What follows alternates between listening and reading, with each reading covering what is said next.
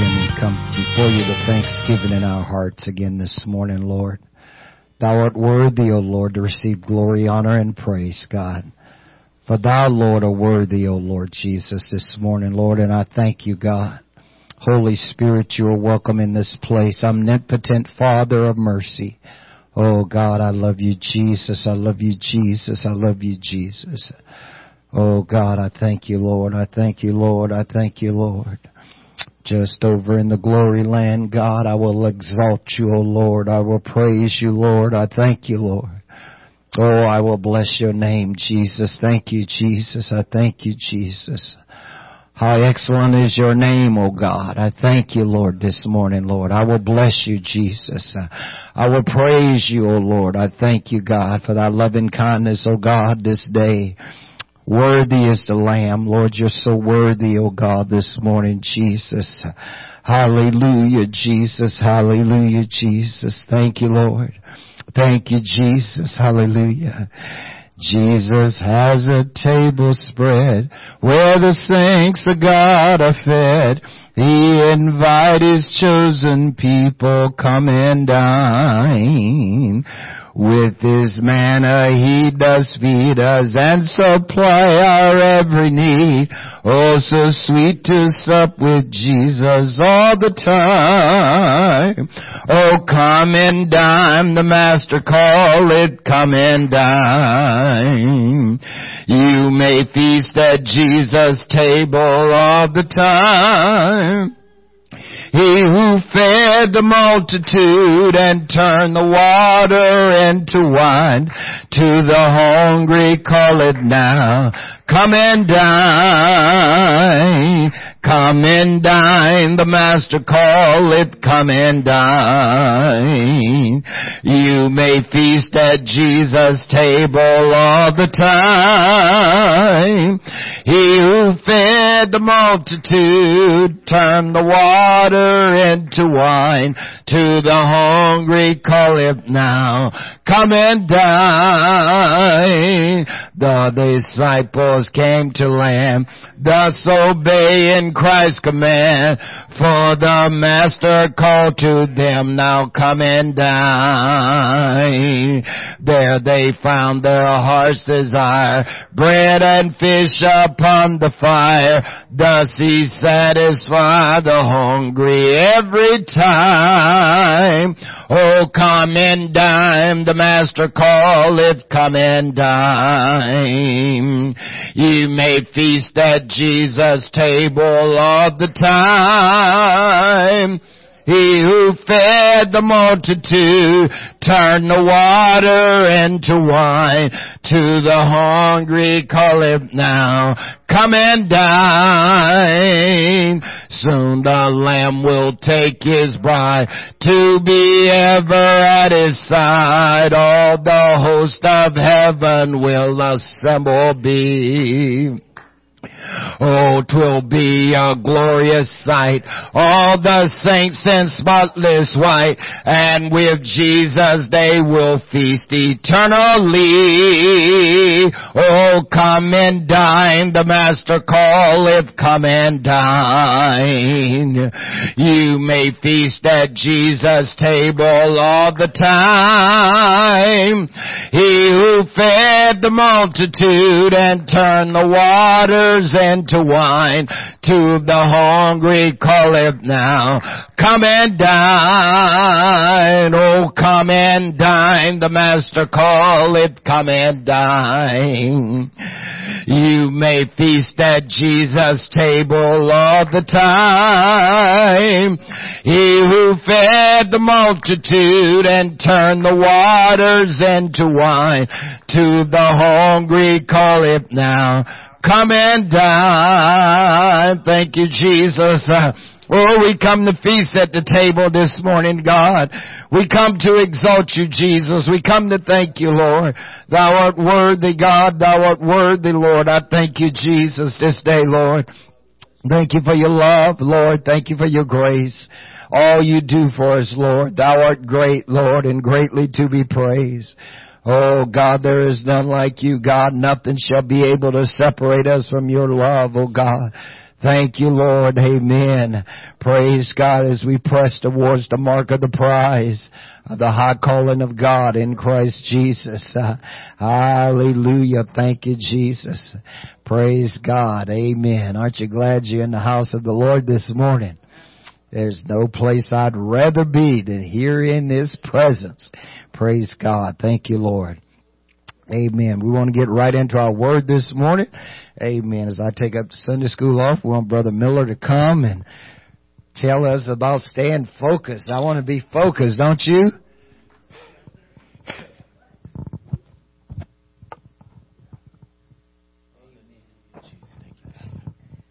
Hallelujah, Jesus. Thank you, Jesus. Praise the Lord, everyone. So glad to be in the house of God one more time. Glad for what God is doing. Amen. Praise God.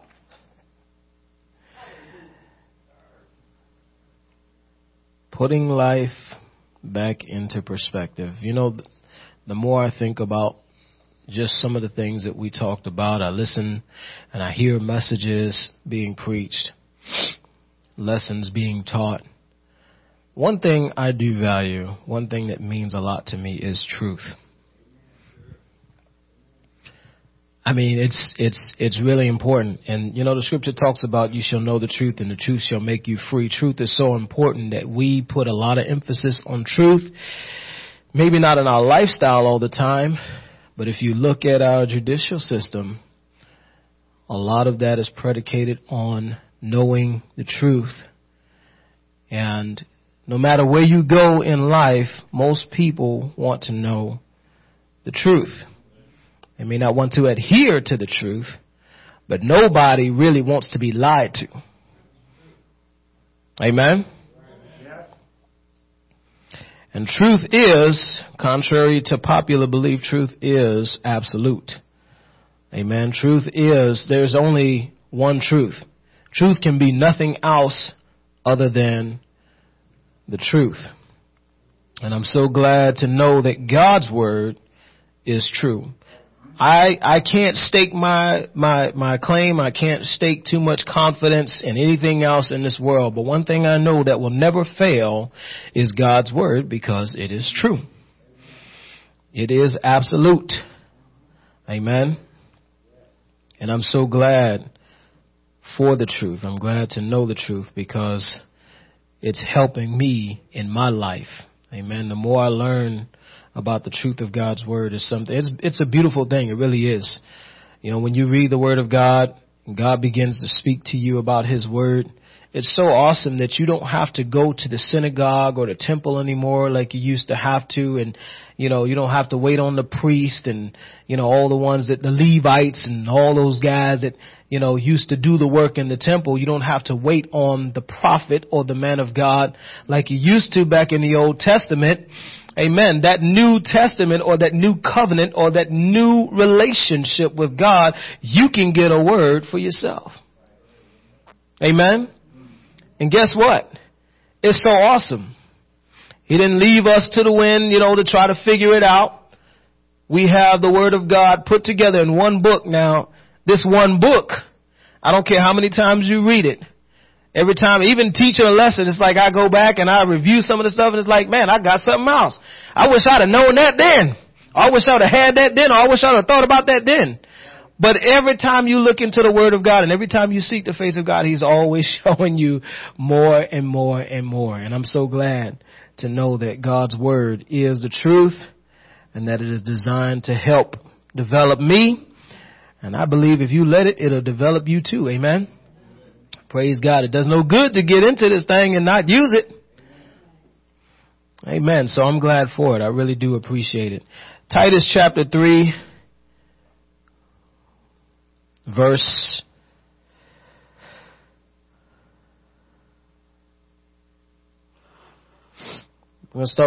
4. And we're talking about the particular topic that we've been discussing talking about the plan or understanding the plan. And we talked a little bit about repentance. We talked a little bit about, what takes place, that whole conviction process, you becoming convicted versus being condemned. God's word is not designed to condemn you. You condemn yourself when you reject the word of God, but the word of God will convict you because it will show you where you stand, and it will also show you the way to come out of where you are. Amen. To change your condition. And so when you are convicted by the word of God, you are left with an opportunity to make a choice. When you make that choice, the hope is, or you can take hope in knowing that when you make the right choice, or when you choose to follow the word of God, it's going to bring about a change. And we know that change, starting with the salvation or the plan of salvation, it is a matter of regeneration. Amen. It starts with being born again. And so we're going to continue to talk about that. We talked a little bit about repentance, turning away from sin, right? And we talked about being baptized a little bit, being baptized, water baptism in the name of Jesus. We talked about the significance of using the name of Jesus. Titles don't do you no good. Amen. Got to use the name of Jesus, and we find even before Jesus arrives on the scene, if you will, according to the scriptures, John preceded Jesus' arrival on the scene, and he was baptizing folks, and they know it to be John's baptism, which was unto what? Repentance, right? And so you can't baptize somebody in the name of John. Amen. It was Jesus. It was his blood that was shed, not John. John was cast into prison. He was killed. He was martyred. But the one who died for our sins was not John. It was Jesus. Amen. And John testified of Jesus. He says, listen, there's one coming greater than I'm just here telling you, prepare the way. Prepare you the way of the Lord. I'm just fulfilling the prophecy here. I am the forerunner. I am not that guy. When the Pharisees came and they sent those guys to ask him, said, who are you? Are you Elijah? Are you the prophet? Are you the Savior? No, I'm not either of those. I'm just a forerunner here to tell you that he's coming. Titus chapter 3 verse 4, but after that the kindness and love of God, our Savior toward man appeared. We know that Savior to be Jesus Christ, right? Not by works of righteousness which we have done, but according to his mercy. Thank God for his mercy. He saved us by the washing of regeneration and renewing of the Holy Ghost. Verse 6 says, which he shed on us abundantly through who? Jesus Christ, our Savior. Jesus says, I am the way, the truth, and the life.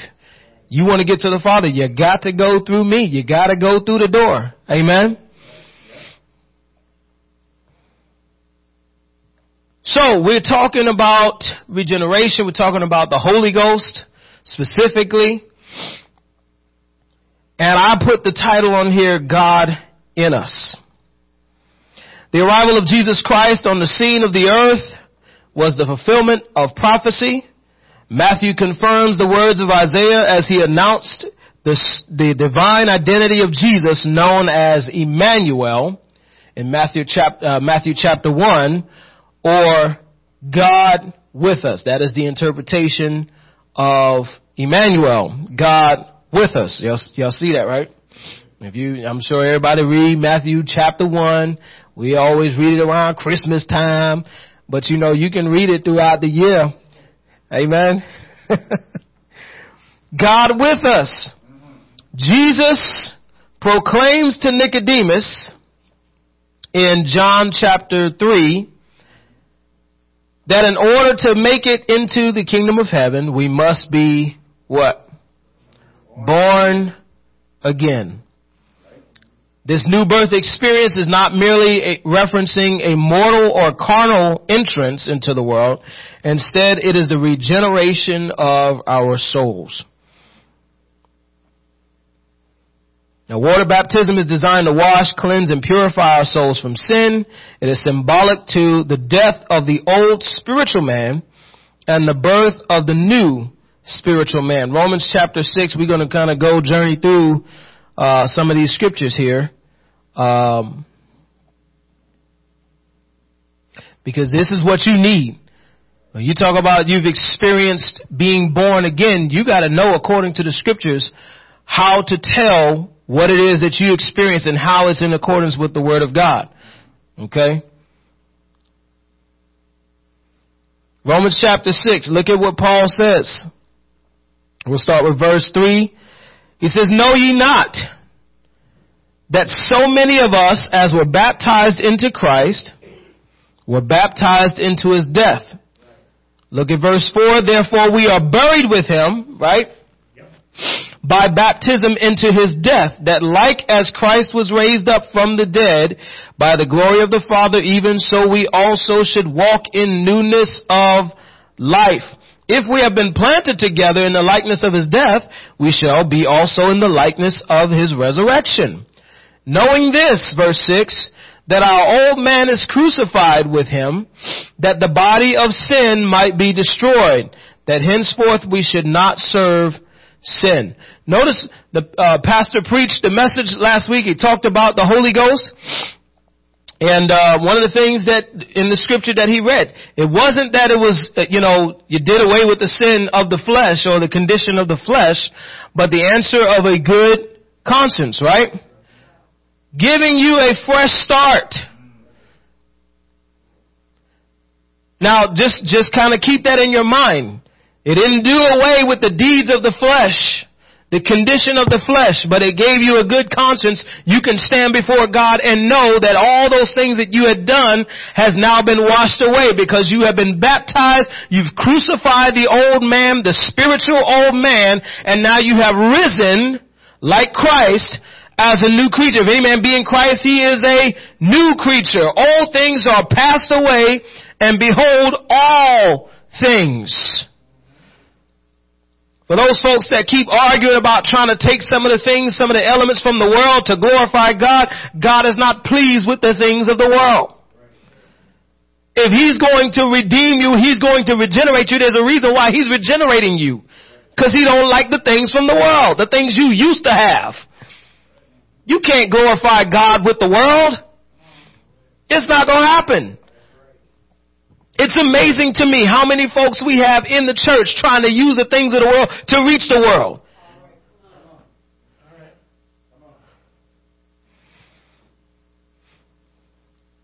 When I was in a carnal mind, that's the way I was thinking.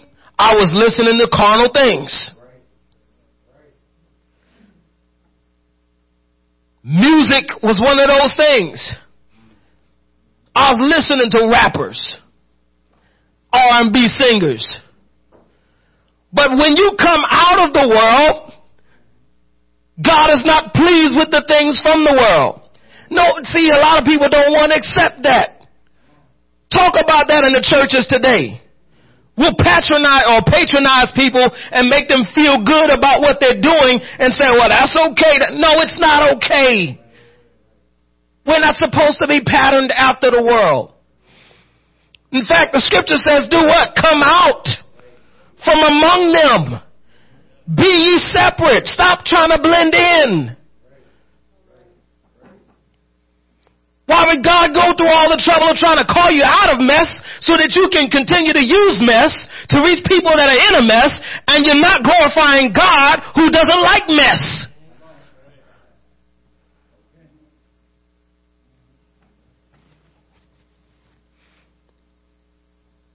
So you are regenerated, you're made new, you rise walking in the newness of life. Although we are given an opportunity to experience the newness of life with a good conscience, a clear conscience from sin, we still need something or someone to help keep us from becoming contaminated again. So remember what we talked about is not doing away with the deeds of the flesh. You know the scripture talks about the works of the flesh, right? Talks about adultery, idolatry, fornication, and all those things. That's what the flesh is drawn to. That's the only thing that the world can appeal to. That's the only thing that the enemy can influence. That's why Paul says, walk in the Spirit. Because by walking in the Spirit, you automatically reject the things of the flesh. The carnal mind is what's enmity against the Spirit. You can't please God with the flesh. It's not going to happen. They oppose one another. The flesh is not going to make it into the kingdom. That's why the Bible says we'll be changed. Right.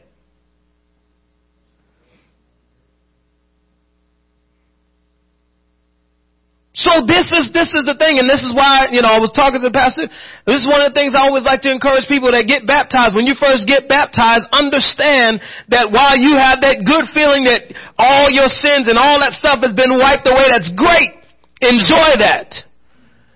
But understand that as sure as you leave from this place, the enemy is already devising a plan to try to pull you back into the mess that God just wiped away from your life. Sure.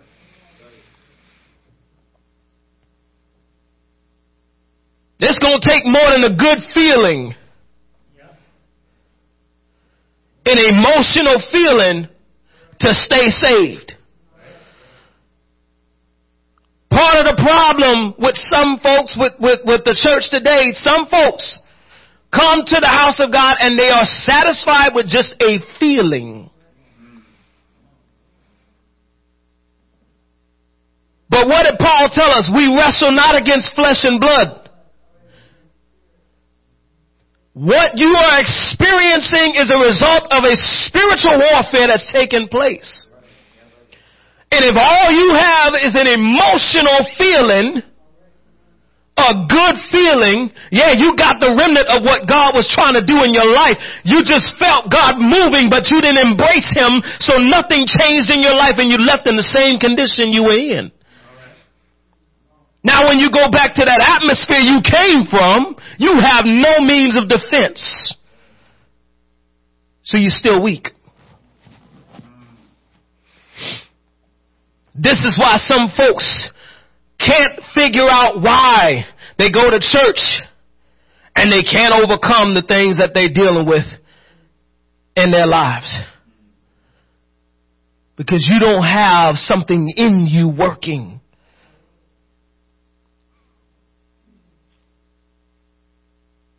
We need something, or more appropriately, we need someone to help us, to empower us so that we don't become contaminated with sin. Therefore, Spirit baptism is also an essential part of the plan of salvation. Please don't look at water baptism and Spirit baptism as this separate entity where you got step-by-step process. No, the plan of salvation includes all of it.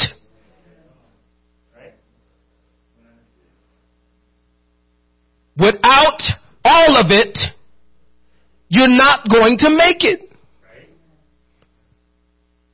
It's not pick and choose. I've been baptized in Jesus' name in the water, so I'm good. The thing that breaks my heart, for me, is that a lot of folks have been misled to believe that they have something that they don't. And they're going to find out when it's too late. That is heartbreaking. Wow. You're going through this life thinking you're doing something, thinking you're going somewhere, you're progressing, and you haven't even started. And you're doing all this for what? You trying to figure out why you can't make it somewhere, why you can't take it. It seems like every time you take a step forward, nothing's happening, but you hear the message, you're reading the word. The word is true. The problem is there's a disconnect because what you've been told about what you have is not really lining up with what the word of God says. Let's get into this a little bit more. Spirit baptism is essential. Amen. The spiritual immersion enables us to exercise godly authority in our lives. That's pretty much what it is having the Spirit of God. Our Spirit baptism is embracing or having the infilling of the Spirit of God in your soul. Amen? It is essentially the Spirit of God residing within us. Galatians chapter 3, verse 27.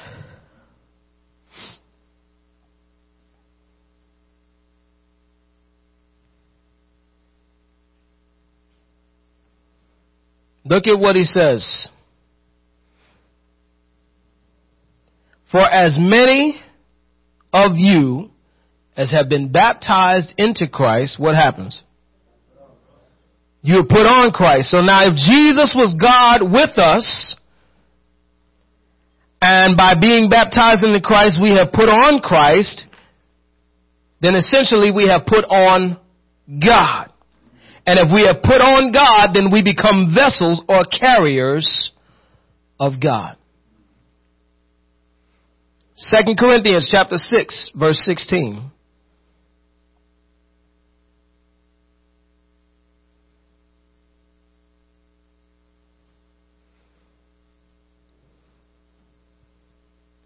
Paul says, and what agreement hath the temple of God with idols? This is a question. For ye are the temple of the living God. That is a statement. As God hath said, I will dwell in them and walk in them, and I will be their God, and they shall be my people. Listen, you can't be a child of God unless God is living inside of you.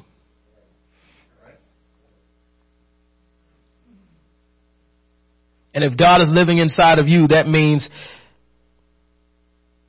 you have no part of sin. You're not walking in the flesh. You're not walking in sin. You know, again, the nature of the flesh is sinful, but that does not give you the excuse to continue in sin. Paul asked us that question. Shall we continue in sin? That grace may abound? God forbid. God has called you out of sin. He's cleansed you and redeemed you. Brought you to a state so that you can stay away from sin. Why continue in sin? Why go back? He says, you are the temple of the living God. As God said, I will dwell in them, walk in them.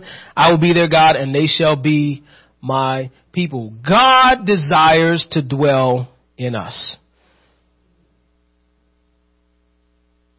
So let's talk about that. Because I told you the bullet was God in us, right? Acts chapter 1.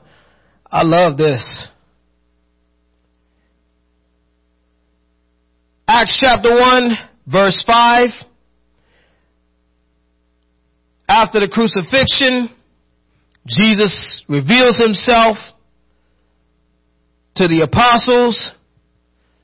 He continues to teach them. He tells them, one of the things he tells them, he says, wait in Jerusalem, right? Wait for the promise. You already heard me tell you. But you got to wait for the promise. I believe it was in the end of Mark, I believe. Luke, thank you. He talks about it again. Wait till you be endued with power from on high, right? He says, for John truly baptized in verse 5. John truly baptized with water, but ye shall be baptized with the Holy Ghost not many days hence. Verse 8. Look at what he says. But ye shall receive power after that the Holy Ghost is come upon you. When you receive this promise, when this promise has come to fruition, you begin to experience this. You're not only going to receive the Holy Ghost, but there's power that automatically comes with the Spirit of God. That's what you're receiving, is power in your life. It's not just a ticket to just lay aside and put in your pocket somewhere and say, I'm good to go now. He says, I'm giving you power. And what does that mean? That means you'll be able to be witnesses unto me. You can't be a witness for God if you don't possess God. Okay? You can't be a witness for God if God doesn't possess you.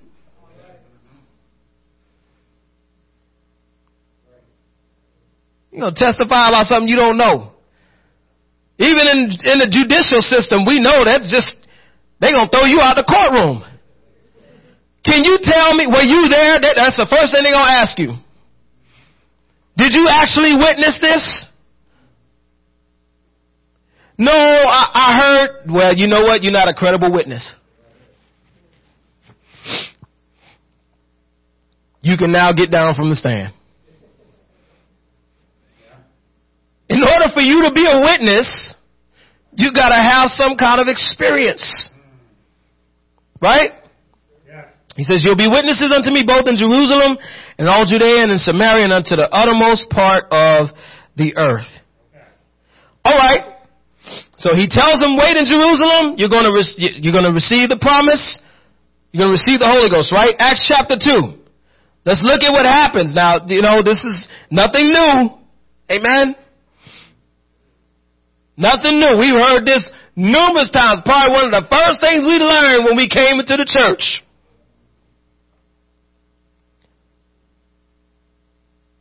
Look at this. And when the day of Pentecost was fully come, they were all with one accord in one place.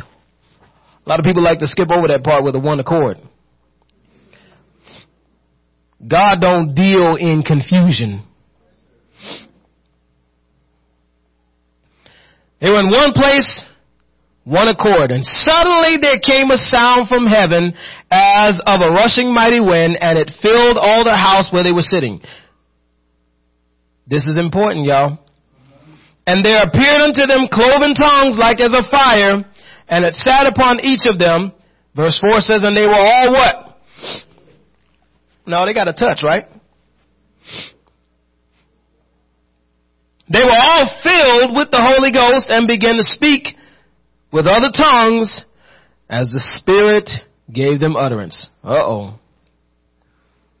One of the most rejected elements of the infilling of the Holy Ghost is the phenomenon of speaking in other tongues.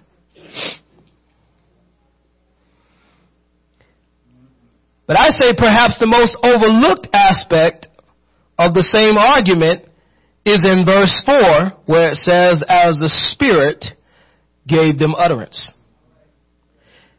In other words, they uttered or spoke what the Spirit wanted them to speak in the language designated exclusively by the Spirit. I know a little Espanol, but what they were speaking had nothing to do with what they learned academically. Little bit of different languages. I can tell you Yasamina Sai. I can tell you Digal Bakhair. That's Farsi from the Middle East. I can tell you Ohio gozaimasu, Buenos dias. But I can guarantee you, when you look at this, they weren't just saying good morning and good evening. The people that were around listening in their language, they heard them not speaking gibberish. That would have been easy to denounce. Then they would have had a valid argument. They've been drinking. But they were speaking and praising God. And the things that they were speaking the things of God. So here's the deal. They couldn't understand that. This was a powerful phenomenon. But notice, Jesus never told them to wait for tongues. Stay with me now. I'm going here for a reason. Jesus didn't tell them to wait for tongues. He told them to wait for the promise, right? The fulfillment of the promise brought about speaking in other tongues. Because why? The Spirit was in control. Right? Now,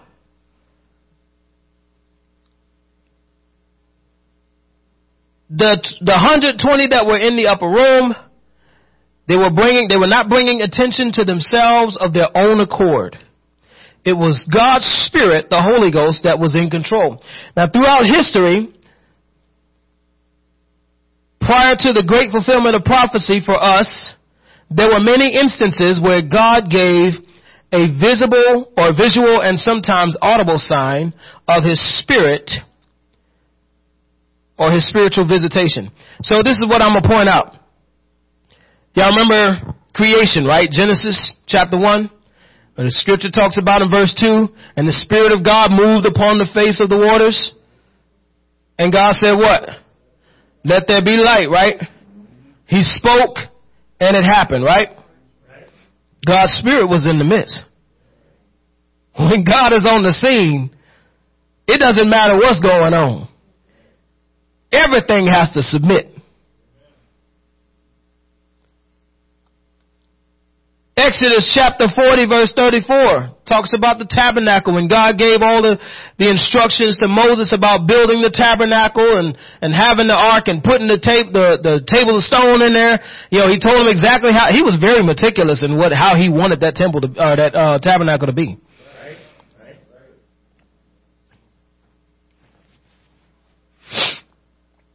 Upon completion of that, we find that there was a cloud that filled this tabernacle. The presence of God filled this tabernacle. Right.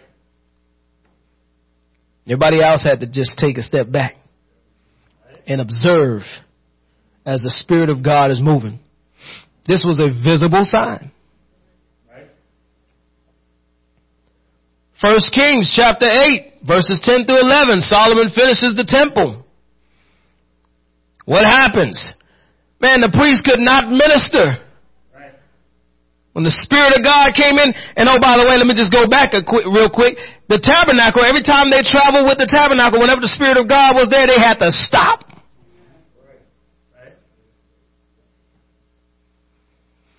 The Bible talks about one man that went to go touch, because he saw the tabernacle about to fall, the ark about to fall, and he goes to touch it, and God ain't playing.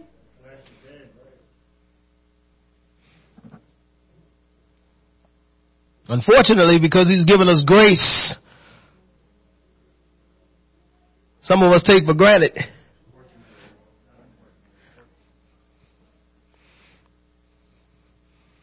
And some of us to our demise if we don't change our ways. God hasn't changed. It's just His grace that keeps interceding for us. Give Him another chance. Give Him another chance.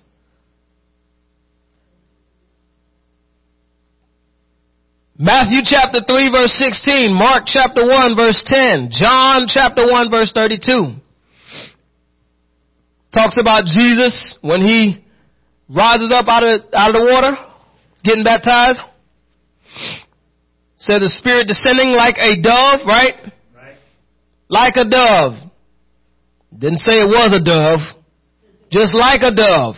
Descending upon Jesus. And then a voice from heaven, no mystery who that was. This is my beloved Son. Right? In whom I am well pleased. I think it's really awesome to look at the fact that Jesus, and I'm kind of going ahead, I think, but I think it's awesome. You look at Jesus, right? And the whole time in His ministry, here's the Pharisees, the Sadducees, all these guys. Now remember, they studied the law, right? I think it's interesting how they begin to question Jesus and His authority for doing what He did. But they didn't question the miraculous birth and the arrival of the Savior. They knew that was going to happen. Jesus wasn't born of the flesh, right? Technically, He wasn't Joseph's son. He was born of the Spirit.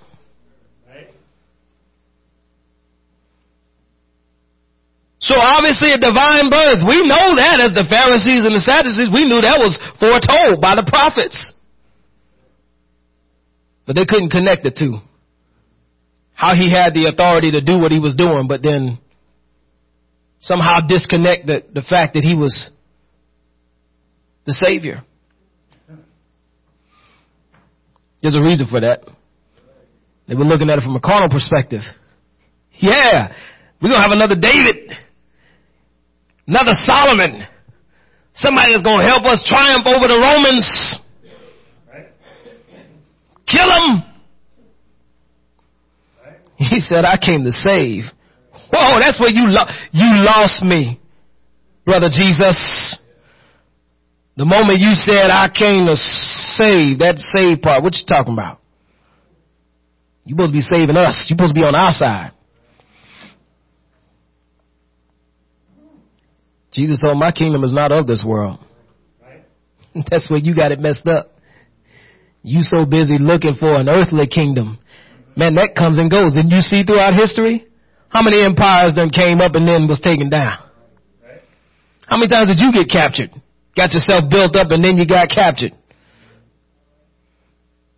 Built this majestic temple and look at how easily it was destroyed. How quickly. This earthly stuff is temporal. Don't y'all get that? I'm trying to do something better. I want y'all to see this from an eternal perspective.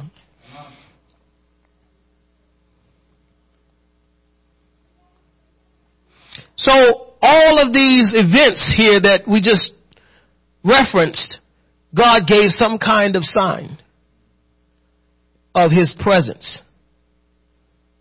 So what's different about receiving the Holy Ghost and him or his presence being in us?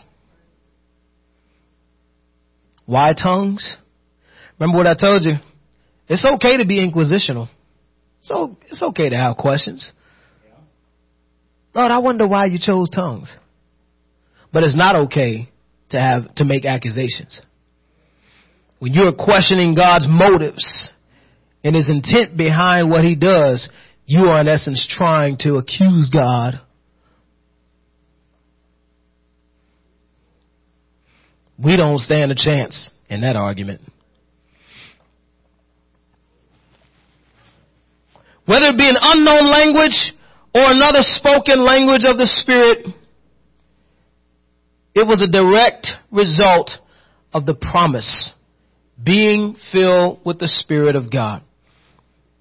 Now we know that there's a difference between speaking in unknown tongue and speaking in other tongues. So in this, we find that they're speaking in other tongues or other languages, diverse languages that other people could understand.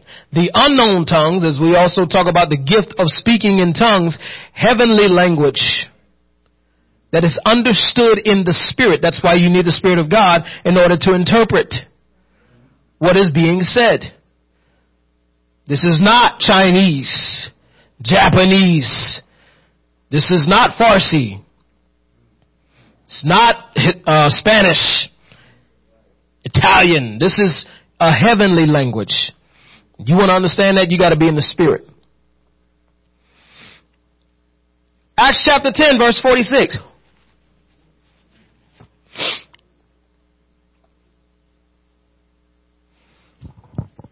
Again, a lot of people question this whole tongues thing.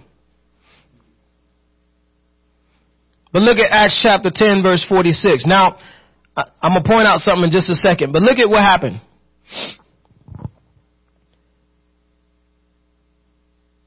As Peter's preaching, we always hear about the centurion, right? Look what happens. They heard them, and they of the circumcision which believed were astonished, as many as came with Peter, because that on the Gentiles also was poured out the gift of the Holy Ghost, right? Verse 46, for they heard them speak with tongues and magnify God. You see that, right? Guess what? Now this was a guesstimate, but some studies would show that this was around, when the first event happened, it was around 30 AD.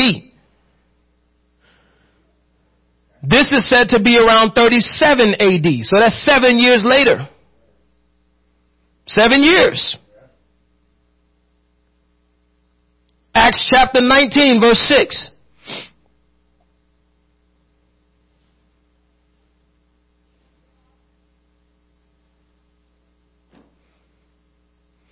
Now these are three specific references to the tongues. Notice it doesn't go on the rampage about the tongues. But look what happens when Paul is preaching, right? Okay.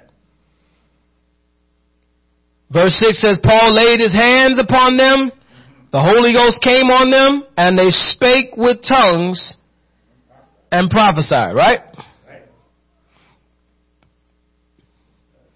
Holy Ghost came. So those three references right there associating the fact that receiving the Holy Ghost was somehow connected to speaking in tongues. We see that, right?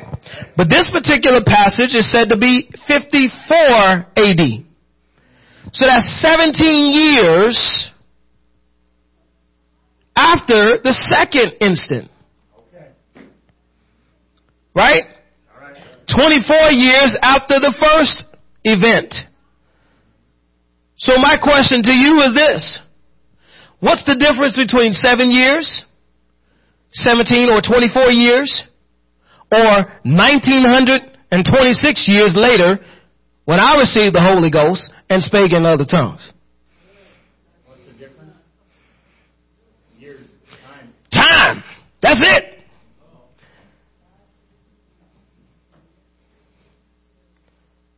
So we look at just putting it back into perspective, right? Looking at it for what it's worth. These groups of people didn't know each other. From what we can see in the scripture, they're in a different place, different time. Peter was preaching one group and they received the Holy Ghost, speaking in tongues. Paul preaches to another group. They receive the Holy Ghost, speaking in tongues.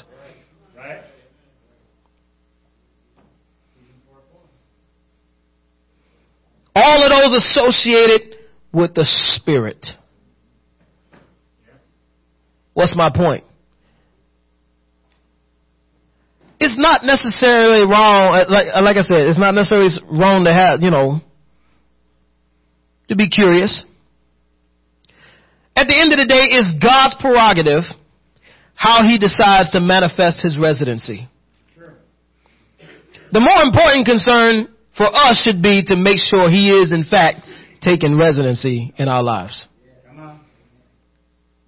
That's why you don't have to, when you witnessing to people, you don't have to sit there and dwell on tongues. Well, you got to speak in tongues. You got some folks won't get the Holy Ghost because they're so wrapped up on trying to produce tongues.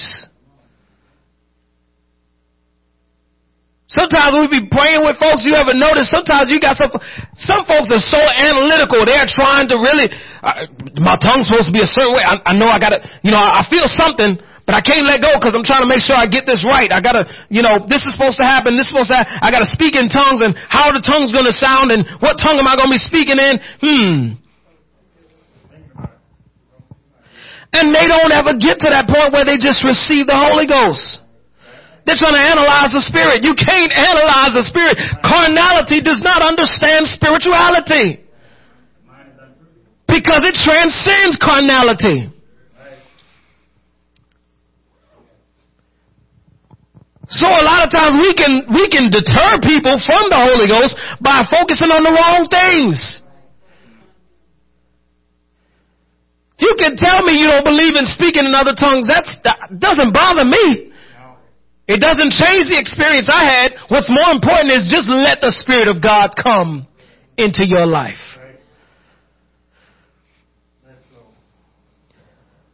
That's going to take more than a verbal proclamation. I believe in Jesus Christ. He's the Son of God, and believe He died for my sins, and that's good. That's good. If you want to say that prayer, I really don't have anything against it because it's in line with the Scripture. By verbiage. But when you talk about the experience of the infilling of the Holy Ghost, it's going to take more than a verbal proclamation. You're going to have to relinquish control and let His Spirit come in. And when His Spirit comes in, He will determine what comes out. Really, that's what it's all about. Sometimes we can focus on the wrong things when we try to reach folks. Guess what? The Spirit of God will produce what the Spirit will produce. Our responsibility is to lead and help folks get to the point where they can receive what God has for them. And when they receive it, you don't have to tell them anything. Woo, when I received the Holy Ghost, I knew I had something in me. You don't have to convince me at 12 years old that I received the Holy Ghost. Something's different inside of me. Woo, I'm not in control anymore. But I know who is. That's right. It's a powerful thing. And then you walk away. You don't just walk away, feeling good. Well, I seen a light and, and I just felt so good. It just felt so warm around me. And I leave.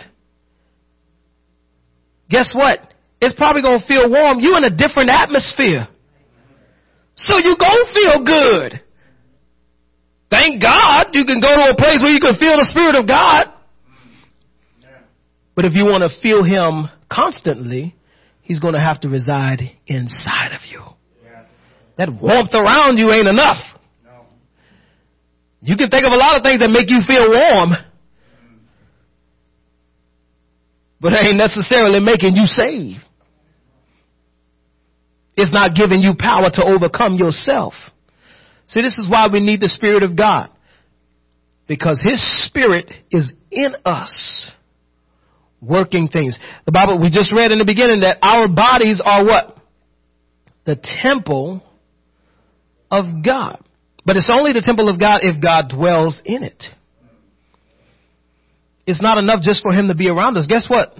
When we leave this place, God is still everywhere. We know He's omnipresent, right?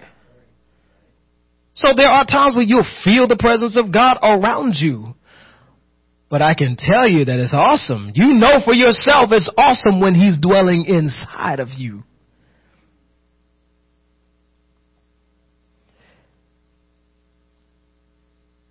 God is not interested in dwelling in inanimate objects.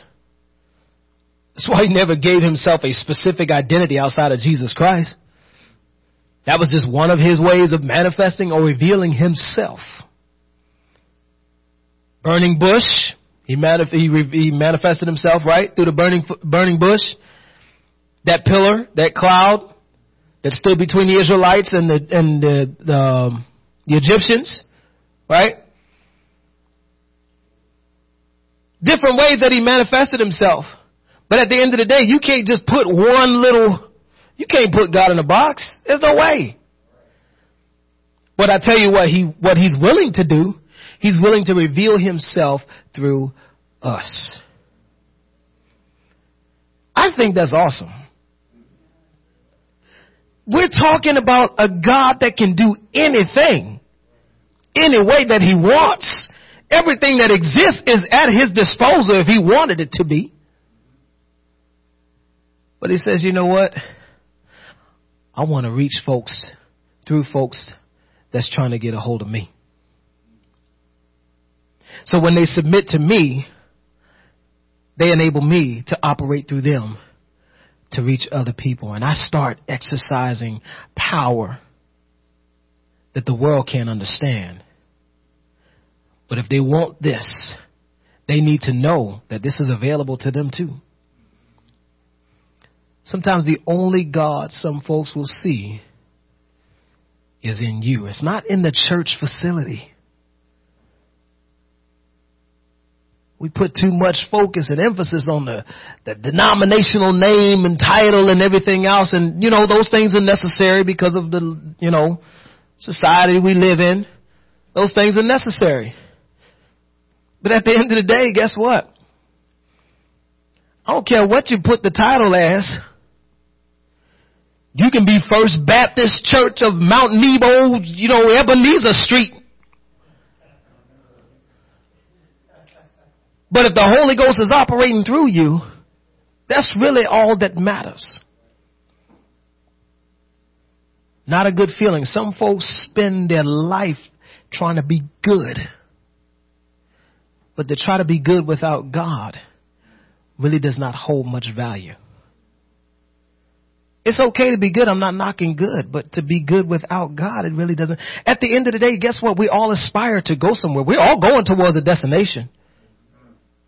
Question is, what destination are we going to reach? Goodness without God is still going to bring you to the same destination as those that are doing bad. I know that's harsh, but that's the truth. Righteousness is more than just goodness. Righteousness is being godlike. And the only way to be godlike is to have God residing inside of you. And so by receiving the Holy Ghost, we receive power. That's what he told him in Acts chapter 1, right? You're going to receive power. That power is necessary. Because without that power, your addiction to cigarettes won't go away. You'll quit 27 times and still find yourself going back because you don't have that power. Oh, I know. That bottle of alcohol that you were drinking and you know, Jack Daniels and whatever your favorite was. Those environments that you just can't stay away from because you're just so drawn to it. Those conversations that you keep. Those words that keep coming out that you just, whoa. You listen to it and like, man, that sounds bad, but I can't stop it. Somebody do something to me that I don't like. Beepity beepity beep. Because that's what's coming out. Because that's what's inside. But when you receive the Holy Ghost, he drives all that out. And the same impulses that you had before to cuss, now you're blessing folks. You're not even speaking the same. So when people look at you, be like, man, I know good and well. You done went to that church and something done happened to you. You said you came in contact with God. Yeah, there's something different about you. Because I know the old you. Having the Spirit of God is more than just a feeling. It's power. That power is godly authority being exercised in your life. But in order for godly authority to take place, just put it like this, ladies and gentlemen. God wants to come inside and dwell in you. Right? Can I ask you something? If you purchase a house, would you want to share your house with a total stranger? Second thought, would you want to share your house with someone that you know is demonstrative? They just want to tear up everything. You know they're going to bust your windows, put holes in your walls. They're going to tear your house up. Would you be willing to live with them? It's your house. No? So why do we think God wants to live with Satan in this house? All the enemy wants to do, the Bible says he goes about seeking whom he may, his intent, his desire from the get-go is to destroy us. God says, I come that you might have life. We're going to talk about God through us next week. But God in us, there's a difference. God is not willing to cohabitate with the enemy because God is in the building process. He's in developing, not destroying. So if we want the Holy Ghost, it's there for us. But you got to give up all control and let him come in. Let him in. He done purchased it with his blood. Let him in. And watch what he'll do. Amen. God bless you. We're going to take a break and we're going to get ready for a dynamic service in Jesus' name. Amen.